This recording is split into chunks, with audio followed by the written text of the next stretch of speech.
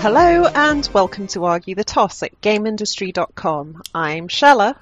And I'm Drew, and together we're arguing about the things that really matter in games and films and stuff. We are indeed, and this is Season 5, Episode 2. Cool. Yeah, I remembered that one. Yeah, it's easy I usually to remember. have no idea which episode it is, but we've only done one this year. So. Exactly. I always ask you, I was like, what episode is it? And you're like, no idea. Yeah. So today, is it games, films, or stuff? It's kind of all three. It really is. Yeah.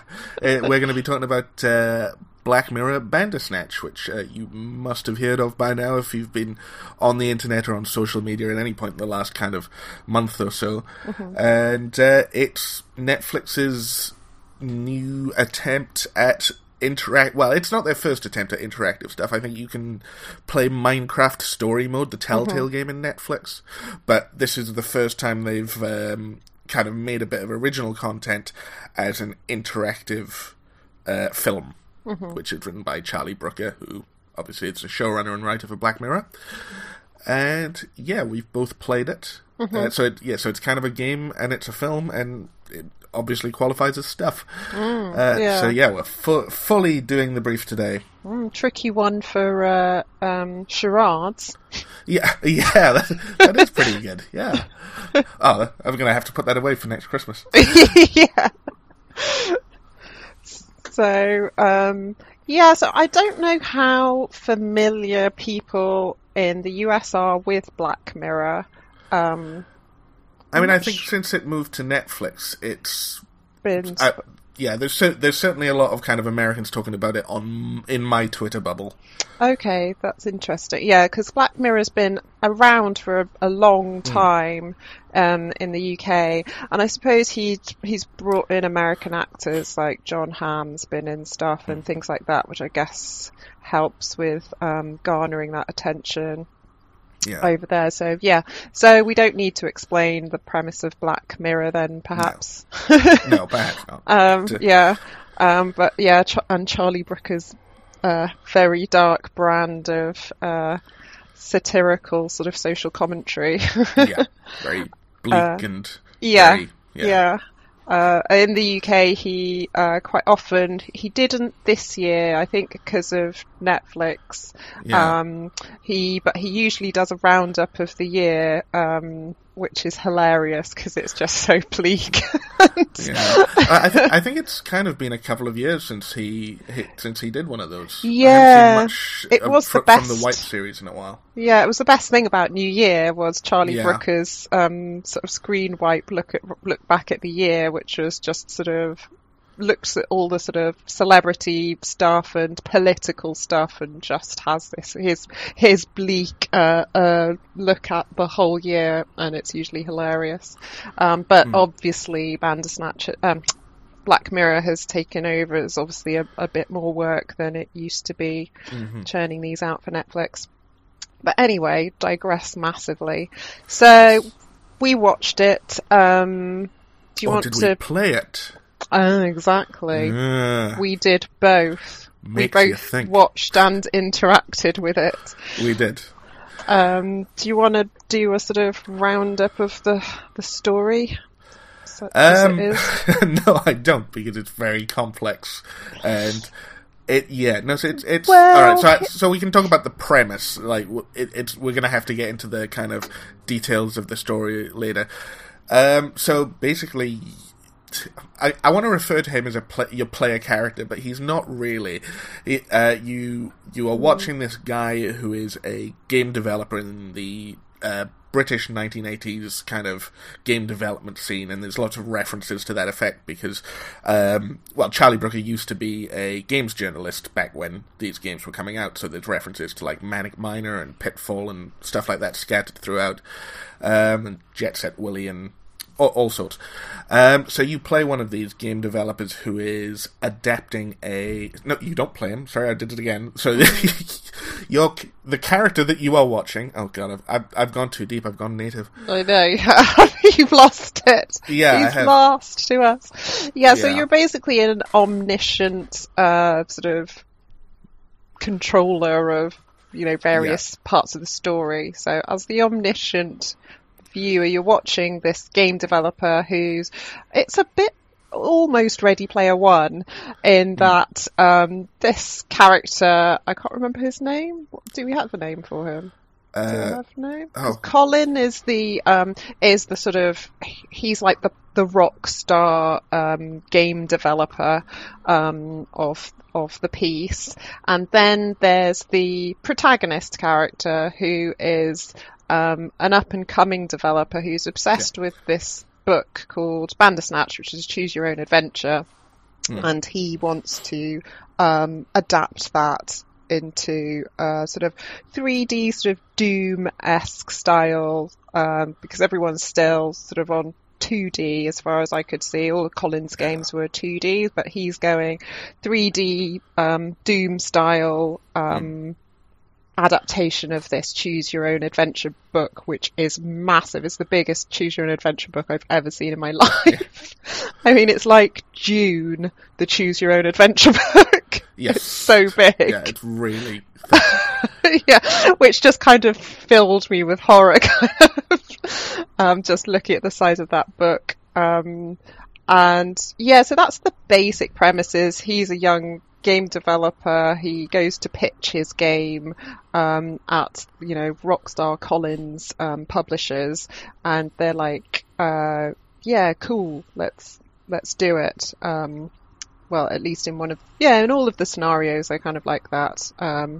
And they and then at certain points, the first point, it's not the first point, but the first major pinch point is whether you choose to accept their offer or reject it. And then it goes on from there, really. Yeah. It kind of uses that as a tutorial point, in that, like, it's a choice which has a very obvious correct answer. Like, obviously you want to accept that offer. It seems like, that's what you're here to do. But then you're told pretty much immediately, okay, that's what happens then. What happens if you choose that is that Stefan is the main character's name, which we were looking at. Yeah, sorry. You probably heard me looking it up. I didn't. Okay, you got away with that one. Well, there we are. Sorry, I forgot where I was. So, if you choose that choice, Stefan, basically his game gets overtaken and stripped back and kind of corporatized to make it easier and more palatable, and you get a bad review at the end, and one of the characters explicitly says that you chose the wrong path, and then it rewinds you to kind of the beginning, and you get to go through it again and take the other option. So rather than it being a real choice, that's the moment at which it kind of shows you what this is going to be like mechanically. Yeah. Which is an interesting way of doing it. Yeah. Yeah. And then everything sort of spirals out of control. It is, and then so I mean, we kind of said before we started the show that we were going to I suppose before we get into whether that works or not and how it works, I guess we'll have a look at the setting and the characters and stuff like that. Yep. So this Stefan, who's kind of great as this really tightly wound young developer who has existing mental health issues, which kind of plays into the I suppose sort of semi-noirish, it was sort of psychological thriller aspect of it, which is, sort of disorienting you as to whether it's in his head or, what's going, this sort of conspiracy theory and sort of sense of paranoia, I suppose, because he's on medication and he's seeing a psychiatrist and things like that. So we're never quite sure of what his reality really is. But he does a really good job at that kind of nervy. I mean, I empathised with him and stuff like that. And then there's Colin, the rock star. Yes. Yeah, I didn't really like that much. I think it's just because he sounded like Richard Ayoade from Garth Marenghi's Dark Place. Oh, All right. I could think is like, my arse is grass and they've got a lawnmower. That's all that kept going through my head when I heard him talking. Now that you've repeated that line, I can absolutely hear that. I didn't kind of notice it at the time. But yeah, he's got that very strange emphasis on different words. Yeah, sort of like weird nasal talk like this. And I was just like, what is he doing? Because I know that actor from other things. So I was like, well, that's a strange choice, but okay. Fair enough. So I hadn't seen him in anything else, so I just accepted that as whatever the actor's will pull to, whatever his normal accent was. I've never heard him in anything else. No. Yeah. And I thought he was really good. I thought it was a really kind of interesting and intense performance. Like whenever he's on screen, he is the center of attention. I think he's really good at that. And partly that is that, you know, in the context of Bandersnatch, he is the rock star and he is the expert. And he kind of is positioned as like the shaman who it is hinted at that he knows kind of what's going on. Yeah. He's a bit of a white rabbit character, isn't he? Yes, exactly. Yeah. And he's got like bleach blonde hair, like white blonde hair. Yeah. Seeing as this is Bandersnatch and it's you know, Lewis Carroll references, I imagine that's, you know, very direct. Yeah. Kind of, because he is the one who eventually leads Stefan down a specific rabbit hole. Rabbit hole, yeah. Yeah. Yeah. Hadn't picked up on that. Yeah. No, I hadn't either. Literary references. They're great. Yeah. But yeah, I mean, I didn't dislike him kind of thing, but I just felt that very conscious sort of speech choice just kind of pulled me out a little bit. But I like that actor and all the other things I've seen him in. He is always really good. And he was sort of compelling and the things he was supposed to be. Yeah. And then, I mean, that's pretty much it for the other characters are just kind of side. There's the sort of angry dad. Yeah, I kind of liked him. I think he was a bit deeper than he originally appeared because he's kind of set up as this character who doesn't understand Stefan and is disapproving but like what in some of the endings you see that he is like actually pretty supportive. Like when the game comes out and it does badly, he's there to comfort Stefan, and he rather than just being this kind of what's the word I'm looking for, just unapproachable, distant figure. He does care about Stefan's mental issues, and he has it's demonstrated that he has evolved from a previous kind of timeline which we see of his character, where he is the much more stern and unapproachable father when we see Stefan as a child. Yeah. So that he does have a surprising amount of kind of development for what he is. Yeah, I suppose that's true. And then the only other person really is that. Well, I suppose there's the publisher who's just like a sort of a loud, sweaty, like after the money kind of guys. So, yeah, sort of this pastiche of the corporate side of games, I suppose. He just doesn't understand what's being gone for. Like, people tell him, "Oh, this is what this game does," and he's just like, "Cool." Yeah. He has and he's no like, "We need it out mechanics by Christmas." Yeah. And stuff like that. So, he's that and does that. And then there's the Doctor who is just everything you expect her to be in that role, the sort of like gently questioning and like leading us down different paths, and then some of the endings and branches give her a bit more to do as well.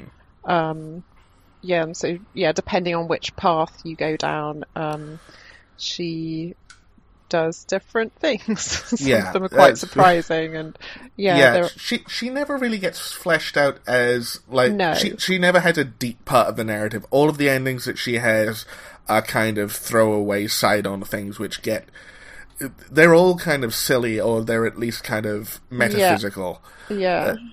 there's no plot line in which she plays an interesting role in Stefan's story. No, which you could think she could have, considering, she's got sort of... She can prescribe him drugs and things. Yeah. She's in a position of quite a lot of power. She could be. Sorry, go on. No, that's it. I'd finished. Okay.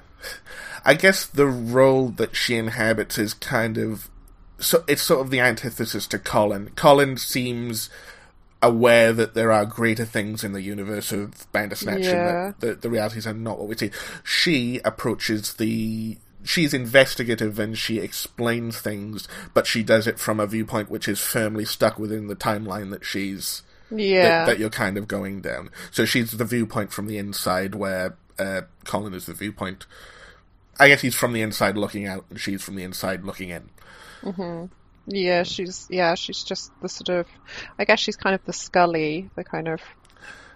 she is. Sort of like grounded in that reality and no other. But oddly, the way she's played, you get the sense that there's something more to her. She's very suspicious. She doesn't... Yeah. Yeah. I wonder if I haven't seen one of the paths and there's something that fleshes out her character a bit more, because it seems like there are notes there that are not kind of played through to their conclusion. Yeah, maybe. I just don't know. No, we just don't know. We don't. And so I suppose the setting is that's all the characters, isn't it, really, apart from very minor. There was Kitty, the girlfriend, the random girlfriend with the baby. Mm-hmm. And there is the guy who gets Tucker he gets a curly whirly and a... Oh, yeah. For him at the beginning. Oh, yeah, he was my favourite character. Gets him a Lion bar with a really, that's it. really old wrapper. I don't even remember that wrapper of Lion bar. Well, that sort of does lead us on to something that we wanted to talk about, is how well does this portray Britain in the 80s? I think it does a really good job. It's basically compared to Stranger Things 80s, which is the 80s of adverts and sort of music videos and sort of John Hughes films, the 80s that didn't really exist, that we all kind of aspired to. That's like toy advert 80s, where all the kids have the cool things and everyone's got the most fashionable clothes and all their hair looks good, and they're not still wearing things from the 70s, which is actually what the 80s was like. People just trying to wear out their 70s clothes as quickly as possible so their mum will buy them something new. So as Bandersnatch gets the 80s, 80s Britain just bang on. That's sort of just grub. It wasn't shiny and neon. It wasn't like a Duran Duran video. It was like that. It was grubby and concrete. And the brightest thing was W.H. Smith's, because it was orange. And it was really cool seeing that old W.H. Smith. So I was just like, is that really... Yeah, there weren't any books in it. It was just it was just music, and it just had a huge vinyl section. It's just vinyl and video games. Yeah. But yeah, I thought they did a really good job of that. And then the clothes that the Doctor wore, she was sort of fairly, sort of stylish without being, something out of a catalogue, which is what the Stranger Things always does, is it's the most 80s, more 80s than the 80s has ever been. Whereas, she was just it was just really well observed in terms of costumes and settings, and they had lots of adverts in the back for weird stuff I'd forgotten. So which music did you choose? Thompson Twins. Yeah, me too. So I wonder what was on the Now This. That would be interesting. I actually went back and watched it with someone else. I watched someone else play through it just to see how their experience differed from mine. And she chose the Now tape, and I can't remember what was on it. It was just 80s music, you know. Okay, yeah. And then you get sorry, I was going to interrupt, but sorry. I was just going to say, did you choose Tangerine Dream or the other one? I did choose Tangerine Dream. The other one was Phaedra, wasn't it? Phaedra is a Tangerine Dream album. I don't know. Yeah, I didn't know the other one, but it had a really cool cover. I know Tangerine Dream, so I was like, I'll listen to this. Yeah. I mean, I know Tangerine Dream from the film Sorcerer, which they did the soundtrack for, and that's about it. So okay. So I selected them. Okay, yeah, I was like, well, I know what they sound like. I know them, so I selected the other one, which is cool. Yeah. But yeah, I liked those two moments. And yeah, I liked the choice of music as well, because it wasn't like the most 80s things, but it was still very set in that time. It was cool. The main thing that this has over Stranger Things is that in all of those stylistic choices, it shows some restraint. Right. Moderation, which is the thing that Stranger Things has no idea about. No, exactly. Yeah. So, yeah, I think they did a really great job with the setting. So I guess we should get onto the kind of mechanic and the interactive bit. So it's basically a simple sort of A/B choices. So you have like a sort of binary choice. And so there's always one is kind of pre-selected. So I guess you can just not interact with it and sit and let it do the defaults for you. They are randomly pre-selected, I think. There isn't a default, because I definitely remember watching it with a friend, and her choices were highlighted differently to the way I remember them. Oh, okay. Yeah, I mean, that's entirely possible. But well, the default at that moment, whatever it's decided at that moment. And you have like 10 seconds to decide your choice. It starts with which cereal would you like for breakfast, Frosties or Sugar Puffs. And apparently they did some stats of like the UK viewers versus kind of rest of the world. And apparently in the UK, hardly anybody threw their tea as an option at some point to throw your tea over the computer. Yeah, well, there's a couple of tea throwing moments, and in the UK we do not throw tea. So I thought that was quite funny, and we chose Frosties over Sugar Puffs. I haven't seen this. You're going to have to link me to this, because I'm really interested in like kind of the mechanics of this game. Yeah. So so I thought that was funny, but I was mainly like, but then I might short my computer if I throw tea over it. I wasn't saving the tea, I was saving the computer. But yeah, so the game was written in Twine, which I'm guessing most of our listeners will probably know, but it's a tool for writing interactive fiction that's been around. It's very well established. So Black Mirror is basically a Twine game with a fancy sort of like filmed wallpaper on the top of it. I guess you could like strip it back completely and just play it as a text adventure. So we were talking about it before, how the criticisms have been divided into several camps. So there's like the camps of people who are in the industry, like particularly people who write games and interactive fiction, or write about games or are familiar with interactive fiction, and then there's people whose minds have been blown, who just like, this is just incredible. I'm like controlling the TV. So there's those two sort of levels of different reactions. And so some people saying, oh, well, this is nothing new. This is just, a twine game, on TV. Kind of cool, but whatever. And then you were talking about the differences in responses amongst the interactive fiction community. Yeah, like it seems to have divided that community down the middle a bit as well. I mean, there's one side which is sort of, okay, this is nothing that hasn't been done before. It's not necessarily a particularly great twine game, if you strip away the extra stuff that's added on top, because it ends up being, rather than using the format to tell an interesting and continuous story, it starts investigating, the illusion of choice and what is choice actually in a game like this, which is something that has been done before infinite times in kind of the history of interactive fiction, and like the Stanley Parable kind of goes into the same issues, and I think does it quite a lot better. Much better, yeah.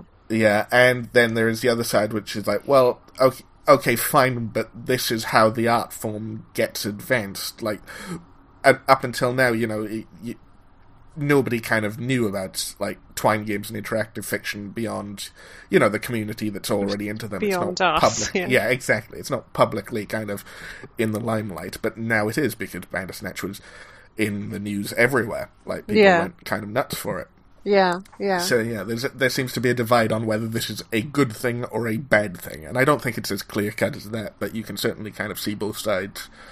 Yeah. I mean, basically, I think it's cool that Netflix has done an interactive fiction experience that, everybody. So, I mean, because before it would be, when I describe my job, for instance, like writing games, or describe my game, Windrush Tales, which is, a illustrative interactive fiction, I'd maybe struggle to describe it to someone who doesn't play that sort of thing and say, well, do you remember Choose Your Own Adventure books? Yeah. And now people would probably say, oh, do you mean like Bandersnatch? Yeah. So it can become that sort of shorthand for a wider audience, which is kind of cool. But then, I understand the sort of, the sort of chagrin of the community that's, we've done this, is so done. It's not good interactive fiction. It's going over really old ground, and it's preoccupied with the mechanic and being clever rather than like telling a good story. So, because it is both of those things. But then that's kind of often the way when something reaches a mass audience, is it's not always the best example of that that medium, or genre or whatever. Now the system is in place, you can imagine that and given how popular Bandersnatch has been, you can imagine that Netflix are going to be looking for other writers to come in and have a go at this. So there's like a lot of chance that we'll see something that uses the same mechanics but does something a bit more kind of satisfying at the end of it. Well, Sam Barlow of Her Story, he's currently doing something like film based. So I mean, I have put a lot more faith. I mean, Charlie Brooker is a great writer, and Black Mirror has been consistently, brilliant, which I think is partly why Bandersnatch is sort of disappointing, because it's neither a good Black Mirror episode nor a good interactive example of interactive fiction. But I think Sam Barlow, who did Her Story, which used sort of film footage clips and did interesting things with sort of splicing the narrative up, I can imagine that he'll do something really exciting, which will be cool. And I like the fact that Black Mirror has now set up an audience for that, which might not have been there otherwise, because lots of people who watch Netflix have no idea who Sam Barlow is and has certainly never played her story. Yeah, no, absolutely. They've used star power to build a massive audience where one wouldn't otherwise exist. Exactly. And I can imagine that Twine itself must have seen kind of a pickup in new users since Bandersnatch came out. Yeah, that would be cool. Yeah, that would be good as well. So I think it's a cool and exciting thing. I don't think we need to get precious about it or feel sort of all the hard work that's been done already is being devalued in any way. I think it's just cool if more people know what we're doing and want to have a go. I think that's cool. Yeah. So what's Bandersnatch? Why do we think that it isn't a great example of interactive fiction? Well, I already mentioned the idea that rather than telling a satisfying story, it opts to explore the concept of choice, which is a kind of, it's kind of heavy for something you just... it's Black Mirror, so you're expecting something kind of philosophically interesting, but it's in games and in interactive fiction, it's well-worn ground. So I don't think it brings anything particularly new to the table. It's also kind of limited by having to film the scenes that it has. So, for example, in a Telltale game which uses a very similar kind of choice system, the game is not filmed, so it can react to any choice any kind of way it likes. It can introduce much more variation. With this, you become aware very quickly that you're just watching a lot of pre-filmed segments, and that your choices don't really have much of an impact on what you're going to see.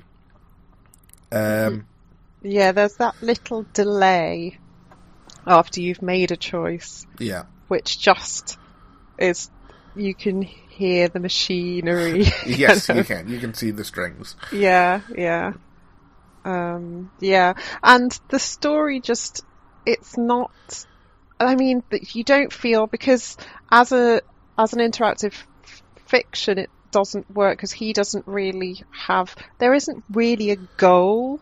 So your choices don't really carry any weight because you don't know what you're trying to achieve. Yeah. Because at first I was like, so am I trying to ensure that his game is successful? Yeah. And then I was like, am I trying to stay alive? Oh, now I'm trying to not kill my dad. Yeah. And I know that partly that's the point, because he's playing with choice and all this sort of thing. But ultimately that's kind of just, you're just kind of boring, in a narrative. From a narrative perspective, because that's ultimately what we want, is we're here for a story. Yeah. And by it kind of leaves the story to the player, because it gives you these choices, and whichever choice you choose, the narrative, you're not making choices that kind of affect the narrative. You're making choices that diverge the narrative entirely. The narrative itself is centered on the choices. So you're not working within the framework of a story. You're just given free rein to kind of branch out into whatever nonsense you want to do. And because of that, none of the endings feel satisfying. It doesn't feel like you've achieved a goal, because there isn't a goal. There isn't a through line. Right. Exactly. The ending I liked the best was, I didn't get all of the endings, because you were saying the one that you felt was the most satisfying was one I didn't see, that I only read about afterwards. So the one I found that I liked, and I was like, you know what, I could stop now, but it gave me the choice to watch the credits or go back. So I went back because I knew we were doing the show and I wanted to see more of what was going on.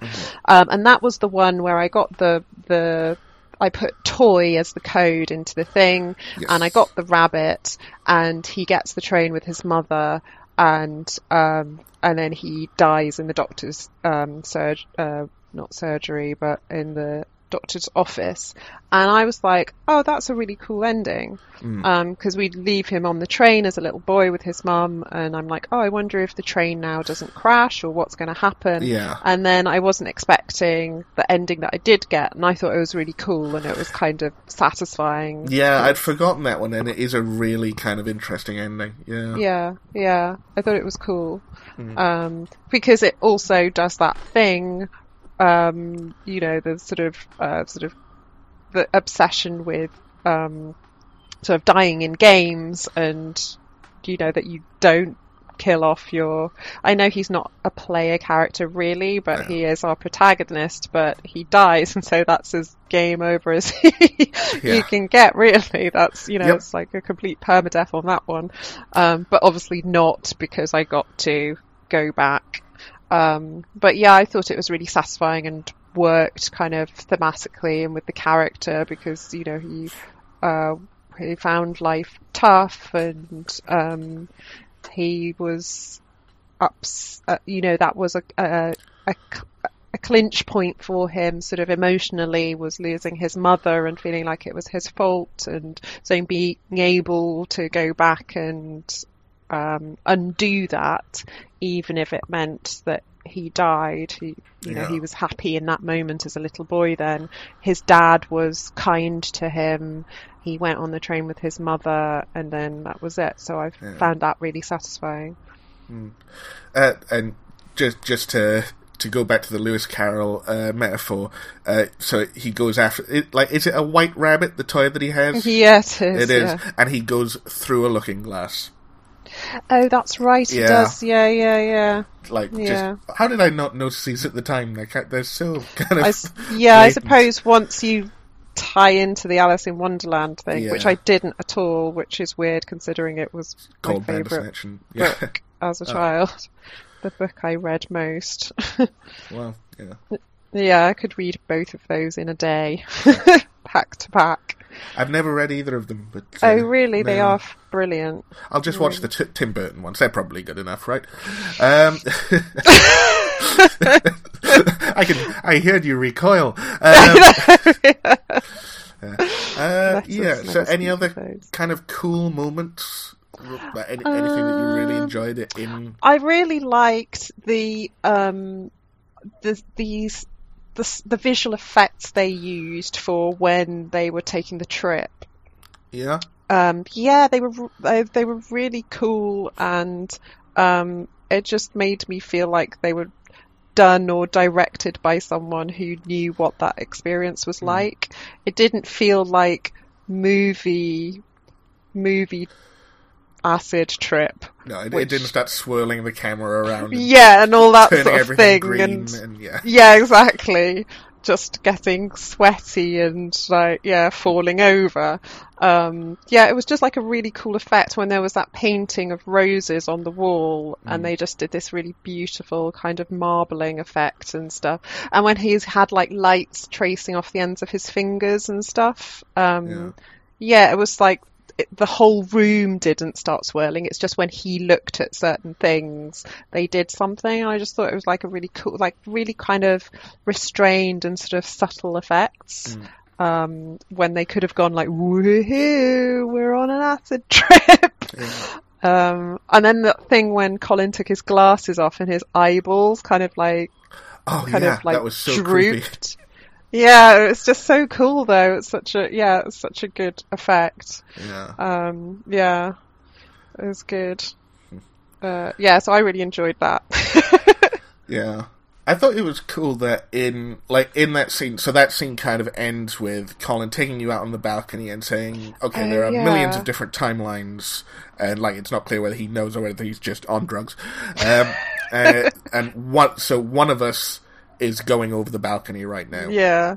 And you, like, first time I did it, I thought, right, okay, I'm going to do it, see what happens. Yeah, me too. Yeah, and you kind of restart and come back up to the same thing. Mercifully, the game lets you fast forward through all the stuff that you've already chosen to get back to that point. Yeah. So did you get him to jump? Because I never got back to there. Okay, so if you get him to jump, he kind of disappears from the game. Like, it's really interesting. Like, I'm not sure whether it works across timelines. I got the sense that it did, but he doesn't show up again until kind of quite late when what's her name? The girlfriend? Kitty, that was it. She comes back looking for him, and she goes, well, where is he? And you're like, I don't know, but you kind of do know because it happened in a different timeline. Okay, it's a very confusing moment because you're like, did that happen? Okay, so that's kind of good. That's kind of nice. Yeah. Oh, so did you say the ending that you thought was the kind of main ending we were trying to determine? Yeah, the one that I thought had most claim on being a main ending was it's like it feels more like a main ending because it starts intercutting with like credits.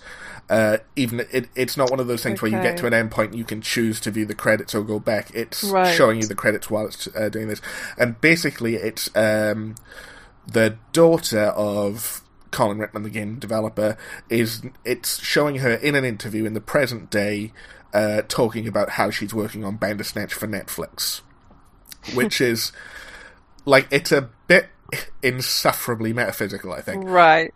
But like it's the ending that most it's the most satisfying ending that you get, I think, because the theme of the whole thing is that he's making Bandersnatch to recreate a choose your own adventure book, which it's hinted that it drove its creator insane, and then he, like in this ending, he gets driven insane as well, and then she is doing it on Netflix, and it hints that she's starting to see the kind of choice symbol as well, and she's having the same things happen to her. It's a bit wanky, but it is the one that like kind of continues the theme from beginning to end. Yes, that's true, as opposed to the one that's just satisfying for him as a character on the train as a child. Because as I recall, that one just cuts to, do you want to go back or do you want to watch the credits now? Rather than, you know. Oh yeah, it doesn't have that, interspersed credits, but but just sort of narratively I was like, oh, I like this ending, and I was like, I'd be happy to leave it here because it's it just feels nice. Even though he died, it just feels complete. But that does feel like thematically that's come full circle. Yes. Yeah. But in the same way, like we were talking about earlier, it doesn't feel like this was the path that you were always on. It doesn't feel like the story was leading to this conclusion. This is just a conclusion that happens to tie off previous things in a vaguely satisfying way. Yeah, because lots of the endings are just like, oh, right. You're just like, okay, you don't kind of think about them, because, I mean, ultimately, I didn't care that much. No. No, I think you're absolutely right. It's not something that you get really invested in. No, which I thought I sort of expected I might, because the reaction that the internet had made me think that that's what's supposed to happen. But I did have a feeling that I might find it a bit hollow. And I did. But I think, that doesn't take away from the fact that it's brought, like we've said already, interactive fiction to a broader audience, which I think can only be a good thing. Yeah. Yeah, no, absolutely. I think, it's cool, it's not good. But yeah. That's the best I can say about it, really. Which is really damning with faint praise. Like, I didn't dislike Bandersnatch. I enjoyed the experience. Yeah. It's in the aftermath, going back and looking at it and analysing it, that you kind of... It becomes a little unsatisfying. You think, okay, there wasn't actually that much there. In the moment, it's really good. It's really fun to watch. It's really fun to play. But it doesn't leave much of an impression in the end. No, it doesn't. Sort of narratively or the characters or anything. I think that's all I've got to say on it, really. I think it's cool but not good is a great place. Cool but not good. They should put that on the poster. Yeah. I don't know where you put a poster for Netflix interactive experience, but there probably is one. On the side of that bus that's still got Philadelphia on it. Yes. Oh dear. Was that you that posted that? No, it wasn't. But I did. I think I saw you. Was it Mark? Was it Mark Drew, perhaps? Yeah. So one of our friends on Twitter posted a picture of a bus that had a London bus that still had a poster for Philadelphia. You know, the film from like the 90s on the side of this bus. Yeah. So so that's where they can put our poster. Yes. Says argue the toss. Yeah. Cool, but not good. Yeah. And on that note, are we doing our wrap-up thing? I should say so, yeah. Okay, so you can reach us on, we're doing, where are we these days? We're on Twitter, at Argue at Argue the Cast on Twitter, and then we are on iTunes and Spotify, and of course www.gameindustry.com /podcasts. Is it /podcasts? It might be just find the podcasts link on the main page. Yeah, but we're definitely there. We are. Yeah, we've always got one of our latest episode. Our last episode is always up on the front page anyway, so you can click on that and then you'll find them all. But yeah, come and say hello. Say hello to us on Twitter. That's always nice, and give us a thumbs up in the place that you listen to us. That's also very cool. And that's it, I think. It is. This was Bandersnatch. This is Argue the Toss. Until next time, Drew. Cheerio.